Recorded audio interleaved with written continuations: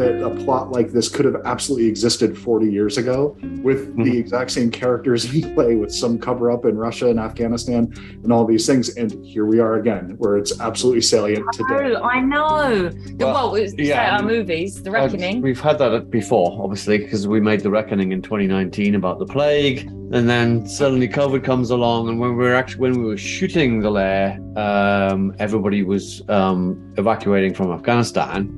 So literally, like, we'd finish filming with the insurgents during the day, and we'd go home and watch the news and see everybody evacuating from Afghanistan. And then, of course, it's about the Russian invasion, and then, lo and behold, Russia invades somewhere else. Like, it's just strange. It's kind of crazy, like life imitating our particular art.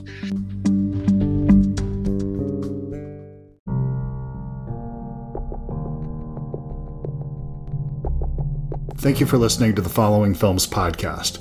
Today I'm joined by Charlotte Kirk and director Neil Marshall. I had them on the show today to talk about their latest film, The LAIR.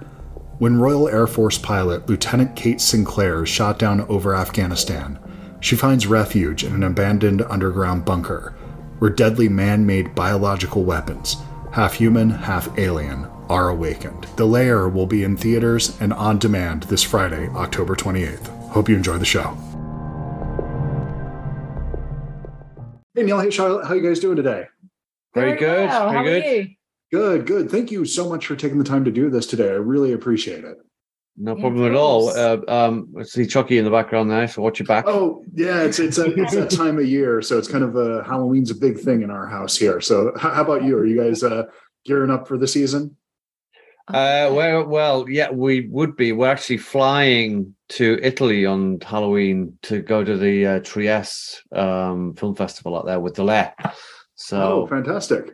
Well, that's a perfect way to set the tone for Halloween. I think maybe we've got to get some spooky movies to watch on the flight or something like that. Yeah, and we've got to put some spooky decorations up. We do. If you had to, I mean, just on that kind of idea, is there a movie that kind of makes it feel like Halloween to you that you go to, something that says, okay, this is the one I go to year after year that gets me in the mood for Halloween? Halloween. That's an obvious one, right? I think. Yeah. Oh, you showed me one. No, didn't like that one actually. No, go on. No, I mean, there's plenty of horror films, but horror film that gives you the flavor of Halloween. But Halloween 1, obviously, not. Yeah. It's Halloween. It's Halloween 78. It's yeah. Well, I loved this film, LAIR. I had so much fun with this. This is something that's absolutely in my wheelhouse as a child of the 80s. This is the movie that I wanted so many times when I would go in and I would look at those boxes on the video store wall. And there was all these things that made this promise. And it was never this. It was always something that tried to do this, but it was never quite this thing where it's this action monster movie. And it was just so much fun. I think it pretty much, after the opening gunfight, I had like a smile on my face for, the next probably 80 minutes or so, and just had a blast with this thing. Could you talk a little bit about what led to this particular film? That's the perfect reaction. That's exactly what we aspired to. So the origins of this one were, it was kind of born of COVID in a weird kind of way, that we were living out in Los Angeles during COVID. And a friend of ours approached us and said that he knew somebody who had a house in the desert out near Joshua Tree. And maybe if we could come up with a little script that had a couple of actors and we needed a couple of crew, and maybe we could do some little COVID-friendly horror film out in the desert.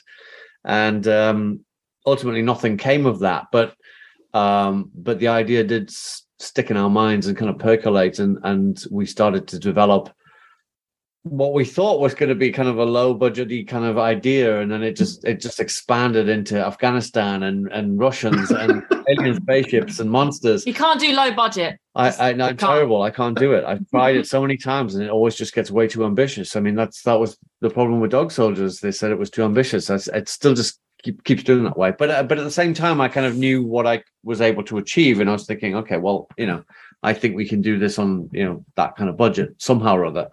And so just this notion of setting, it became like a distant cousin to Dog Soldiers of like it's another monsters versus something movie.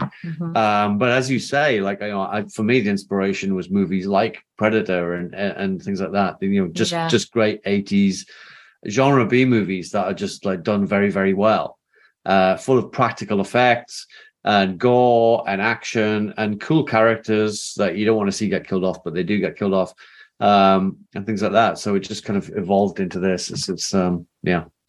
Well, I think that's the magic trick of your films. You touched on something there why I enjoy them so much. It's that you have this small starting point where it's something that feels very intimate. Your films has this feeling of people getting together on a weekend and making a movie, and then it just gets wildly ambitious. And there's this this thing. I think you can feel like when you get into these big scale movies, you feel like a sense of cynicism to some degree. And your films always feel like they're filled with so much passion. Everybody that's there, you can feel like everyone's having a good time making these movies. At least to me, that's what I feel from when I'm watching these things. Please. I have to say the LAIR, out of all the films I've shot, has been the funnest shooting this film. And I hope that, translates on screen. And I think it does, but it's just the actors we worked with, and it's a real, ensemble piece. It was just a fun movie to make. So much fun. And I keep on having to tell people who've never made horror films before that they don't believe me. I'm saying that, making horror films is fun. No, but this one in particular was more than. But even The Reckoning, which is like grueling on screen, there was a lot of fun moments on set. It's kind of fun to make on set in a way. Were you really scared of the devil or the monsters? I'm like, no, it's fun. Yeah, when you're in the room with them and it's practical effects and it's you get your hands covered in blood and stuff like that. It's pure, like it's like children's playtime. It's just fun. Yeah. So like I'm always indoctrinating people into the world of horror films on the basis that you're going to have a good time making it, and they're like, really? And I'm like, yeah, you are, and they do, because it's like I say, comedy people are serious and unpleasant, but horror people are the loveliest people in the business. I completely agree. I mean, you're going to get sticky, you're going to get tired, it's going to be that kind of thing, it's going to be demanding of you, but you're surrounded by people who just have this shared love of what they're doing, and it doesn't have that pretension around it. It's just, we're just going to get dirty and have a good time, and that's just really, to me, what it's all about. And I'm wondering if you could talk, Charlotte, a little bit about, this is such a physical performance, what you're doing, because the first probably 15 minutes or so, you're not really saying anything. This is just all physical reaction to this film. And we don't really get to know your character except through your movement, facial expressions, really more than anything. Could you talk about your approach to this role? Yeah, it was definitely, I would say, the most challenging yet physically.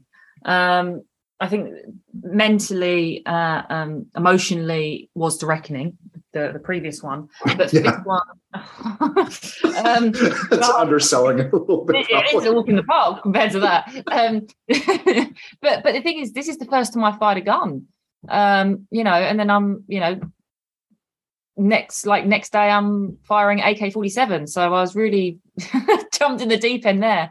But I did have a great stunt team, and everything was very choreographed, and just I think everything. Obviously, the approach is one thing, but the makeup really helped. The sweat, the atmosphere, the misty smoke you created. Well, there's a lot of atmosphere on set. Lots of that, but it was very hot, so you had the sweat came easily because it was unbelievably hot. Yeah. And, but just the approach where it looked. But I trained a lot for it as well. I did train a lot for it. The stunt team put you through the ringer, definitely, with physical training. But this was definitely the most physical role yet that I've had. But I absolutely loved it. Absolutely loved it. And I was like, okay, I have to, show my emotions through physicality, as opposed to dialogue, for the first time. And a long, as you say, it's 15 minutes of the film. But yeah, proud. Well, I actually really appreciate that, because one of the things that happens in films like this is we often, and it's going to happen no matter what, in any monster movie, you're going to have some degree of exposition dump. It's going to happen at some point. It has to happen. But there is an element to this where there is that, it just kind of is what it is to some degree, where all the relationships between these people, they're never really defined in a explicit, I'm telling you exactly what the relationship here is here, why we're here, what we're doing. You just kind of move through it and show it. And it gives a vote of confidence in the audience that I think a lot of films of this nature don't do. And yet again, another reason that this film is a lot smarter than people might give it credit for just on the surface level. It's a thought out movie, I feel like. Yeah, that's true. Not too much exposition when do not tell, right? Show, not tell. Show, not tell. I love and I kind of loved hinging it around real events as well. Oh yeah, you know, with the Moab bomb thing as a real event. When I read about that, and I kind of thought, well, what might that have been used to cover up? Is that a cover up actually, rather than something else? And it's like, what would it be covering up? And then just thinking of like what the Russians might have got up to, and when they were in Afghanistan and black sites and crazy shit like that, was just like, oh, this is fun territory to play around in. Yeah. Oh, what if? Yeah. Well, it's almost this. It's so strange because again, as a child of the 80s, it's very alarming that a plot like this could have absolutely existed 40 years ago with the exact same characters in play, with some cover up in Russia and Afghanistan and all these things. And here we are again, where it's absolutely salient today. I know. Our movies, The Reckoning. We've had that before, obviously, because we made The Reckoning in 2019 about the plague. And then suddenly COVID comes along, and when we were shooting the LAIR, everybody was evacuating from Afghanistan. So literally, like, we'd finish filming with the insurgents during the day, and we'd go home and watch the news and see everybody evacuating from Afghanistan. And then, of course, it's about the Russian invasion, and then lo and behold, Russia invades somewhere else. Like, it's strange. It's kind of crazy, like life imitating our particular art. Well, I'm just going to say, whatever it is you have in mind for your next film, just be aware of what it might do to society. Be careful in what you're doing. Our next film involves diamond smuggling, so I'm kind of hoping maybe some something good will come of that. And gangsters. And gangsters, yes, but we'll see. There's nothing global. There's nothing global in the next one. No. Good. And then could you talk a little bit about that scale you were mentioning before, and this just getting more ambitious and growing and growing and growing, and how you do that on a budget? Is that something, because you've worked in the most micro budgets really that you can work in, and you've worked at the highest level with just budgets that, really your imagination becomes the limit, it seems like, with some of the projects you've worked on. How does that impact a film like this, which I'm only assuming is a low budget, and I assume you're probably punching way above your weight class. If I was guessing the budget here, it's probably, I would have it inflated probably 2x or so. Well, you wouldn't be too far wrong about the budget, really. But what I found with working on, maybe not Doomsday, because that wasn't, by Hollywood standards, that's not a big budget film, but we made it look like a big budget film. One of my favorites of yours, by the way. I adore that movie. Thank you. But on other film, well, particularly on Hellboy or whatever, what I did notice was there's a colossal amount of wastage, and not just in films, but on TV series as well. There's a lot of wasted money goes along. Whereas we literally put every single cent on screen, and try and figure out practical solutions to things. It's a huge problem solving exercise to try and do something that ambitious, but it's also just like a really clever use of some visual effects shots. You tell people it was shot in Budapest after watching the film, and they're like, "Well, how did you do that?" Because just some very, very clever matte paintings for a certain few shots give it that expanse, and that's all you need to kind of see. You don't need to see it in every single frame, but there's a few scene setting shots, and then some of the others are in very constrictive environments. But you understand the geography, you understand the world that you're in. But I think it makes you become more creative when you're on a budget, and you have to figure out solutions. And sometimes, you've got to cut things and you've got to work around things. And it's actually made it so far, the films we've done, we've had to cut things or adapt things or limit things. It's actually made it better. It's concise things. It's take all the fat off it, That said, though, I do think there's a happy medium somewhere. Yeah. A little bit more money would be nice, just for a few extra. It's time is the greatest. Time is the greatest enemy for filmmakers. That you can't. You're constantly fighting against it. So a little bit more money buys a few more days, and a few more days, just gives you that room to breathe a little bit. That kind of thing, I would certainly would appreciate. Yeah, but I do like the problem solving aspect of working on low budget movies, and it's much more kind of deeply satisfying.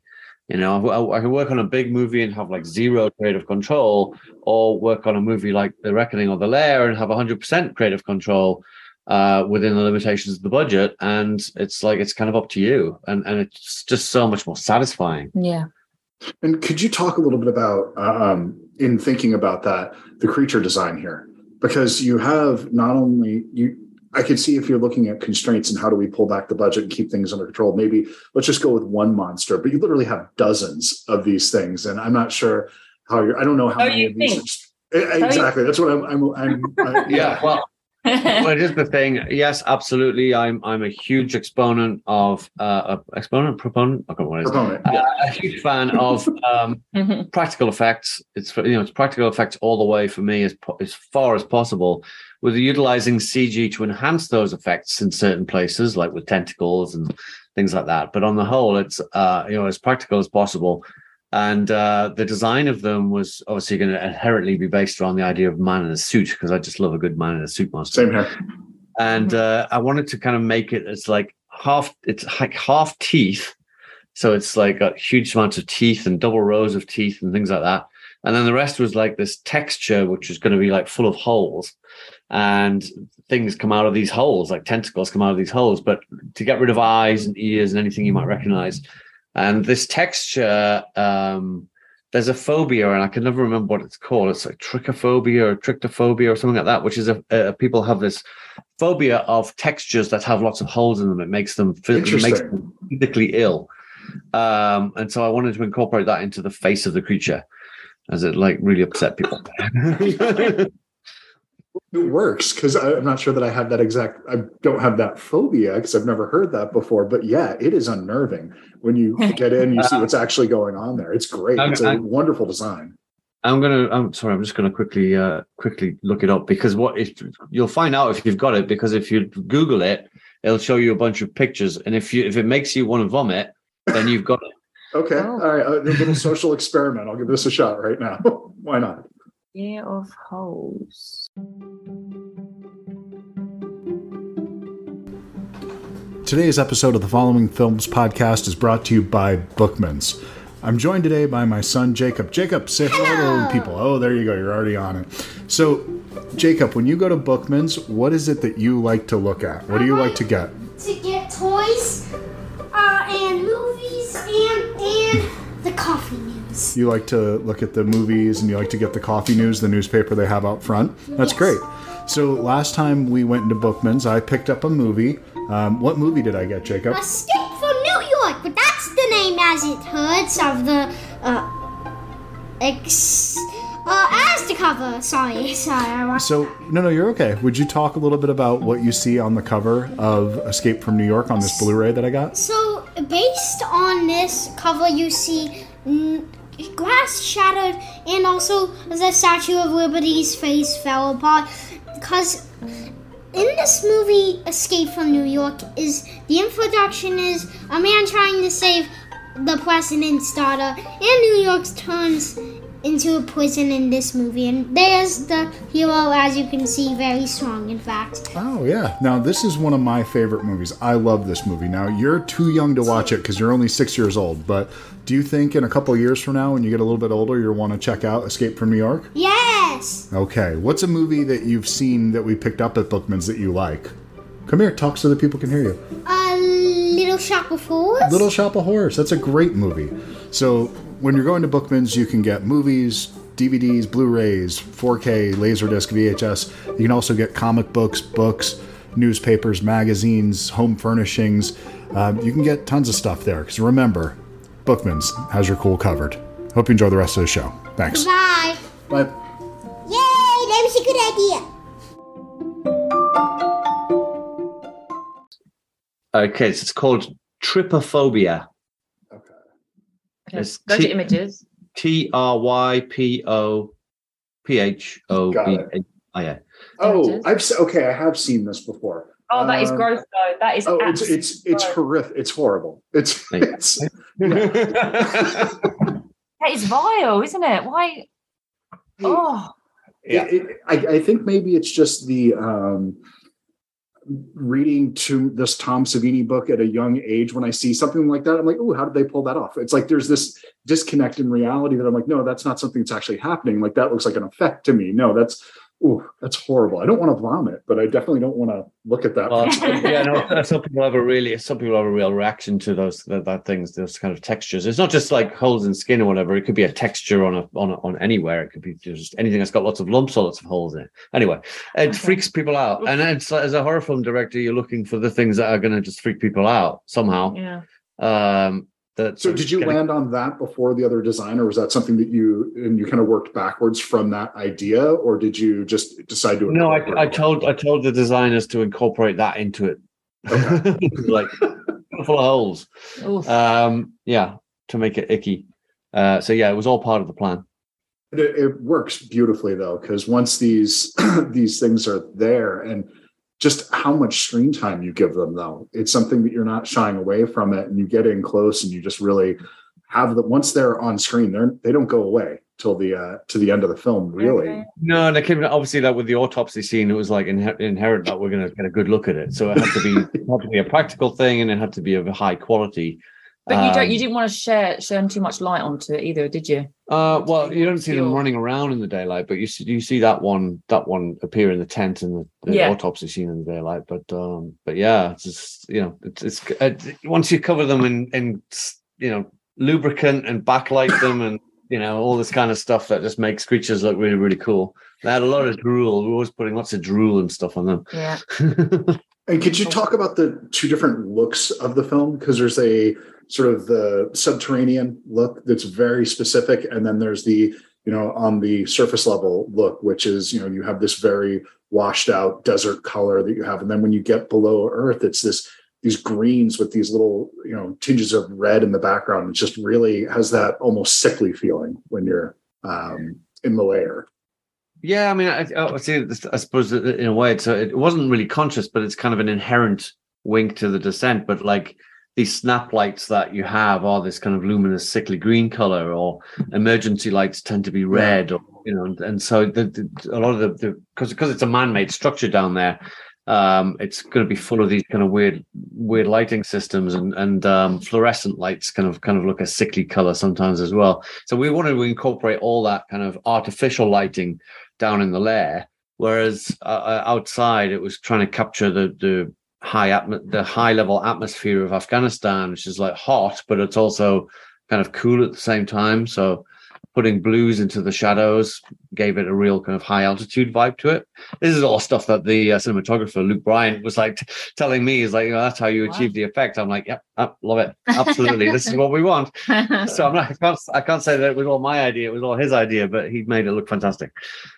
And it does. It's something that I hadn't thought about, that putting blues into the darkness, that actually into the black, that makes a lot of sense in how you pull off that color palette. Yeah, just to give it that sort of it's slightly cold, because it can, in Afghanistan on the peaks or whatever, it's blazing sunshine, but it's freezing cold, and just trying to get that across.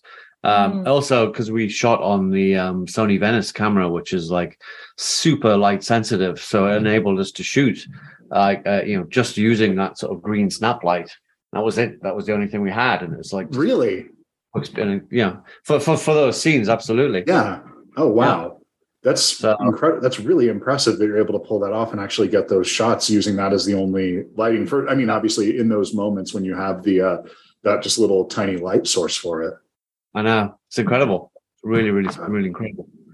And so then, could you talk a little bit about the stunts here, because this is, like we said, kind of dealing with the horror side of things, but this is really an action film. It feels like first in my mind is how I take it. The horror stuff is all there, and it's just this. There's like a propulsion to this. Once this train gets going, and it's just building and building and building on itself. Where it's not kind like, of Yeah, I mean, it's a non-stop ride. I mean, it's a very intense 90 minutes of film, and not a lot of films come out that are sort of fall into that 90-minute category anymore. We just wanted to make it super intense and leave people at the end kind of feeling a bit shell-shocked from it all. Yeah. I wanted to try and capture the way that I first felt when I saw Aliens for the first time. That I literally walked out of the cinema with like my hands were like shaking from the adrenaline surge, and I kind of wanted audiences to feel a bit of that. So it does get certainly the last half an hour is absolutely relentless. I think it's relentless from the get-go. From the moment you watch it, it's pretty relentless. Maybe it has it kind of like roller coaster. Stops for a little breather in the middle and then goes crazy again at the end. Yeah. But I mean, it's primarily an action movie with monsters, I guess. And monsters are great for action movies because you can blow them up and shoot them and you kill them indiscriminately without having to worry about it too much. It's just like nobody's going to root for the monsters. Exactly. There's a great deal of satisfaction for the audience in seeing these monsters get completely eviscerated by machine gun fire and things like that. It's good fun. Well, and there's for somebody that I recommend this movie highly. I really enjoyed this, but if you have an issue with head trauma, I don't think this is the film for you. There's a thing you do from the backside of the head here that I've never seen before, where and I don't want to give away the gag necessarily, but it's something that is, it works, and you're not expecting it to go that direction. Yeah, there's a bit of that going on for sure, but both with humans and with the creatures as well. When there's a sound effect, it was like the perfect sound effect of this hickory wood that makes a crack noise when Jamie Bamber knocks the creature on the skull with it. That you just feel that hit every time. It's like it's amazing.